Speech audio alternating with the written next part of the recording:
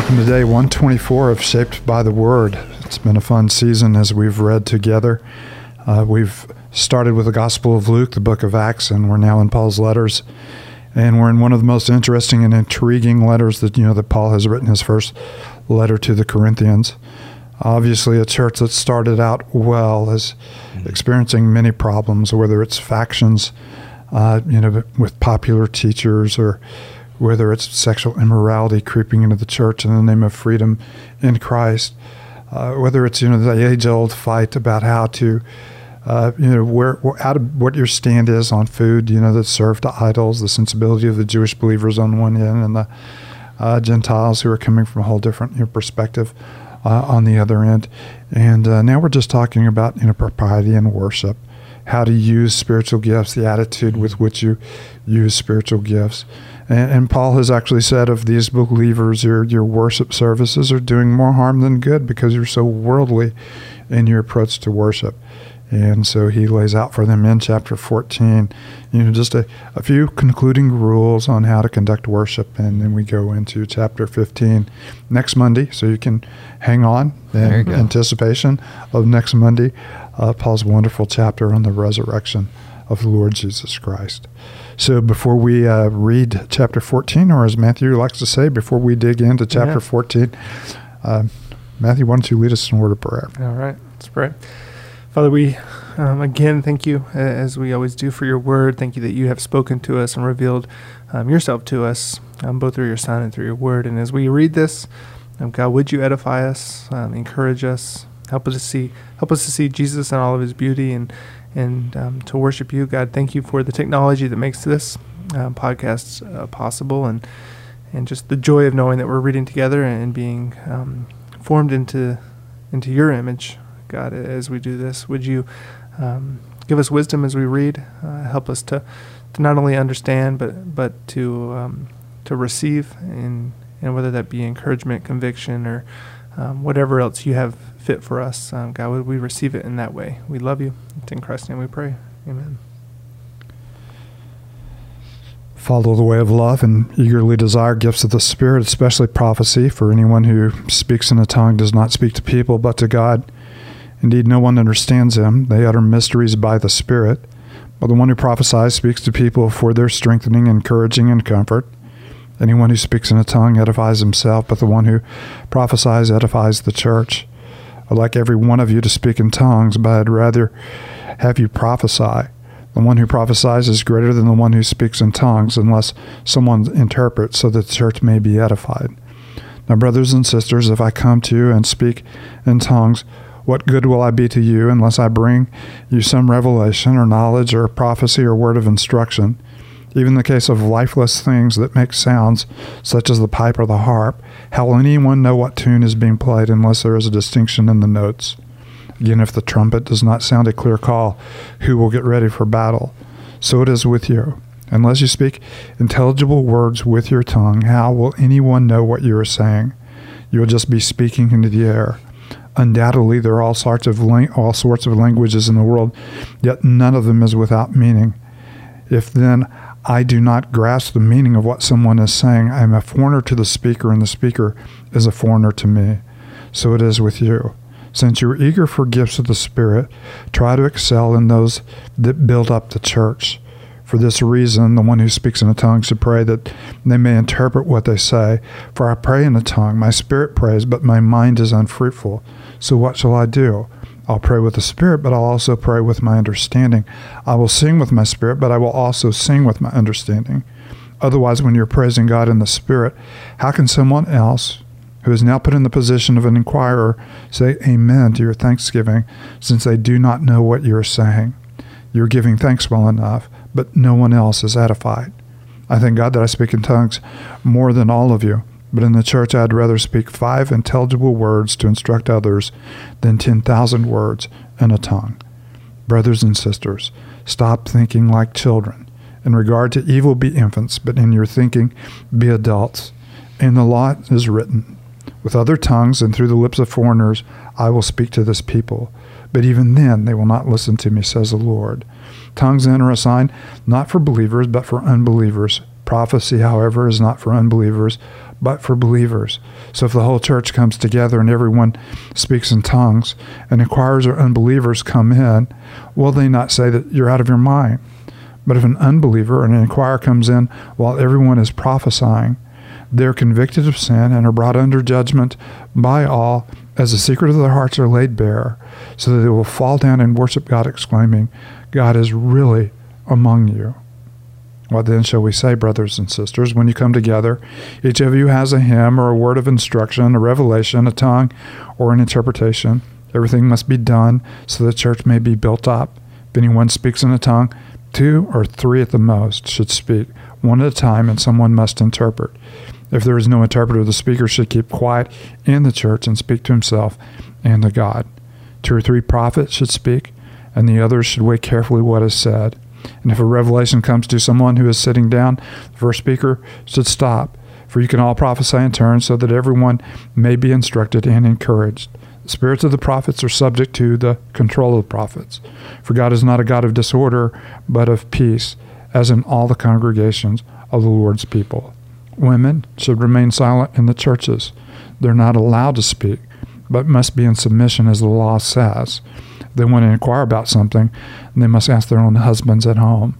For it is disgraceful for a woman to speak in the church. Or did the word of God originate with you, or are you the only people it has reached? If anyone thinks they are a prophet or otherwise gifted by the Spirit, let them acknowledge that what I am writing to you is the Lord's command. But if anyone ignores this, they themselves will be ignored.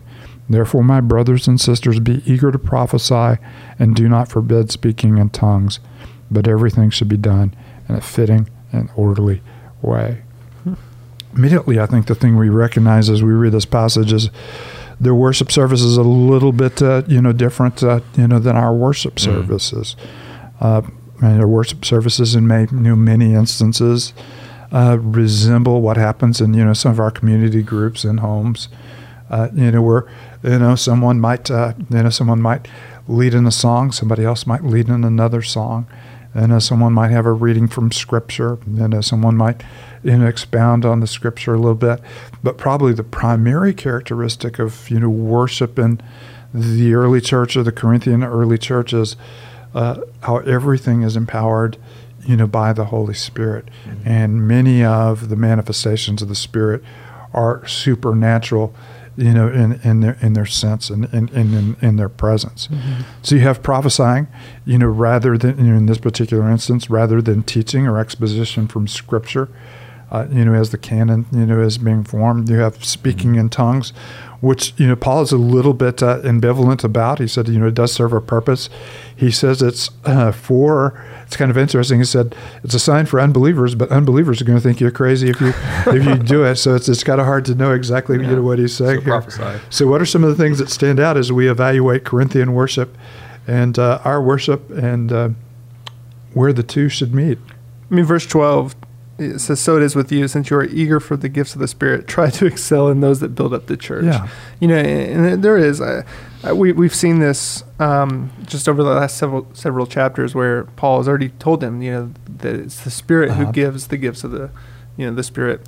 And there's just, I think, a tension there where we do want these certain gifts, or maybe, it's like, man, I have this gift, and if we're not careful, we'll desire to use that gift, not for the building up of the church, but for the promotion of ourselves. Right. And I think that's what we're kind of seeing in this chaotic scene where, you have all these believers there wanting to kind of display, or, man, I have a greater gift than this person. And right. He's already challenged, some of the believers of higher status. I suppose you have to do this to show you have God's approval. And that's what they're trying to do, is they're trying to impress each other with how spiritual they are. And, of course, the showier the manifestation, the better. But what it's creating is chaos in their worship service. So Paul, trims it back. He said, if some of you do indeed have this gift, a couple of you can speak, maybe 3. Those of you that do prophecy, and he begins by saying you should really desire that. People speaking for comfort and encouragement in revelation, directly to the congregation. Let them speak in turn. And do everything in a decent and orderly way. And I think anytime we kind of hear that word prophecy or prophesying, it's a little like, well, what does that mean? But Paul does give us a little bit of a definition of that in verse 3. The one who prophesies speaks to people for their strengthening, their encouraging, and their comfort. Yeah. So that would be the result of prophesying, which is how it edifies. It edifies by strengthening, encouraging, and comforting. Probably what he has in mind here is supernatural revelation given from God for the edification of the community. Preaching resembles it in some ways, but preaching is mostly based on a text, so it falls more under a category of teaching than under a direct word from God to the congregation. So all of these, teaching can be Spirit-inspired speech, and it can have an element of prophecy in it as well. But he's really talking about a measure that God gave the early church in the formation, before the formation of the canon, to instruct people, in the wisdom of God. Matthew, how do you look at that? We could kind of, for those listening, if you're kind of figure out what we're trying to talk about, there's some that say continuationist, the gifts continue, or there's cessationist, the gifts have ceased. I would probably say I'm like a functional cessationist or a cautious continuationist. Matt's always going to bring words in here that are a little bit too big for the rest of us. What he's meaning is these gifts had their place in the early church, where they didn't have a New Testament. The Corinthian church has the Old Testament, but probably the only piece of writing they have is probably this letter. And they have just received this letter.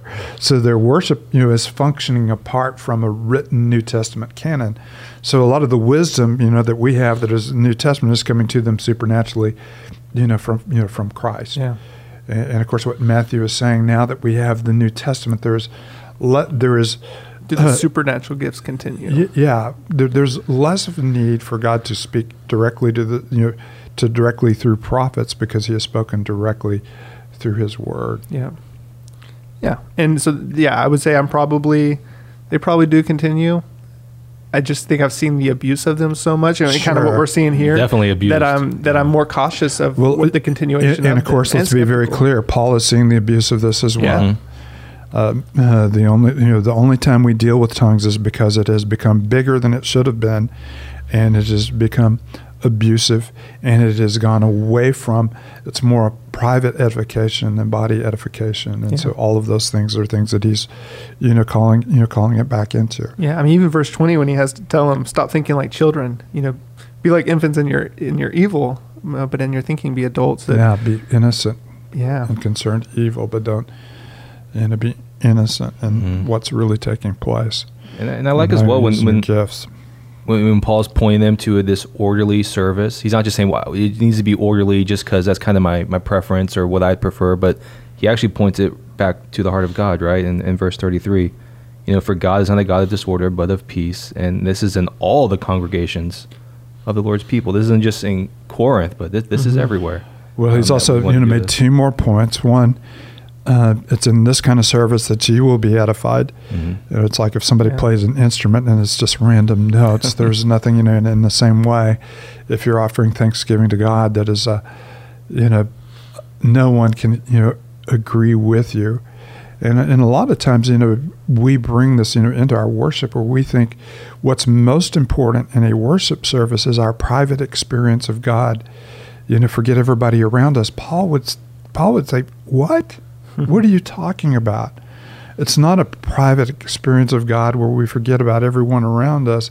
It's a public expression together with everyone around us. And so our desire is, when we say something, for them to be able to say amen. And when we teach something, for them, to be edified, and for the whole entire body to be built up. And so he, first of all, he goes in the direction, we're edified when we have an orderly service. But second of all, he said unbelievers are brought under conviction. I love this. Verse 24, and who doesn't want this to be the result of their service? And notice he's saying this is happening as a result of prophecy, which he said is a ministry to believers.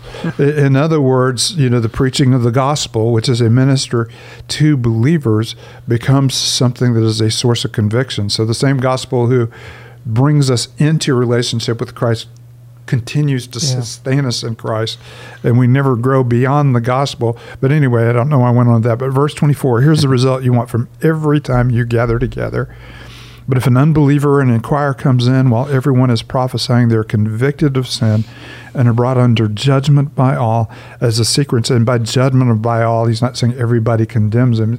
Everybody's contribution to the service brings a place where God can bring them to conviction. Brought under judgment by all, as the secrets of their hearts are laid bare, God, through his Spirit, begins to minister to them, reveal their sin, and draw them into repentance, so that they fall down and worship God, exclaiming, this is real. Yeah. God is really among you. We should also probably touch on one of the more controversial passages in 1 Corinthians that we don't have enough time to deal with. I thought that was a fantastic way to end, right? God is really among you. I agree. But I think people are curious. Sure. What do we do when we come across a passage that seems maybe so certain or so clear, but yet it's like it doesn't feel right? And I'm thinking of, verse 34, women should remain silent in the churches. What's Paul actually saying there? And just principles for reading your Bible. Absolutely. Don't read this in isolation. Don't read this as if it's, he said it in verse 34. This is, let's end on the God is really in this place. Now, Matt brings a beautiful point, because in 11:5, he said, when a woman prays or prophesies without her head covered, she dishonors her head. Yep. So 11:5 means that women are speaking, publicly praying, and they're publicly prophesying. And as David has already said, when they do prophesy, what are they doing? They're encouraging, comforting, and strengthening the church, which is the result of prophesying. And what he is talking about here is in one particular let's see, what verse again, Matt? 34. Is one particular instance, women should remain silent in the churches. They are not allowed to speak, but must be in submission, as the law says, if they want to inquire about something. In other words, after the service, there would be a time where there was a kind of a question and answer, and the women are not to participate in this in such a way that dishonors their husbands. Yeah. So women were using this, and that's what he's back in 11. Do not dishonor your head, and the head of every woman is the husband or the man, and so they're using this in a way to demean and to belittle. And Paul says it'd be better for that part of your worship service to be taken home rather than done in public. And that's where context is so important, because it's coming in the context of good order in worship. This is what an orderly worship service that both glorifies God, encourages or edifies us and brings unbelievers into conviction. One of the disorderly things about you is this disruption that's happening. No doubt. Whatever remains silent and they are not allowed to speak, and does not preclude them under proper authority prophesying and praying in the church. And prophesying being speaking for the encouragement, the comfort, and mutual edification of the church, which we do in our worship service. Katie will often do this from front. She'll speak words of encouragement and of comfort and of strength, and obviously she'll pray. And we do not have her head covered. We tried several times, but she won't allow it. So anyway, and there's obviously a lot more to we could talk about with this and other absolutely passages. But so a good. But let's end on the note: God really is among you. He is. Now that we've done that, Absolutely. And that's exactly what we want to happen. Heavenly Father, thank you that you are a God of order and of peace.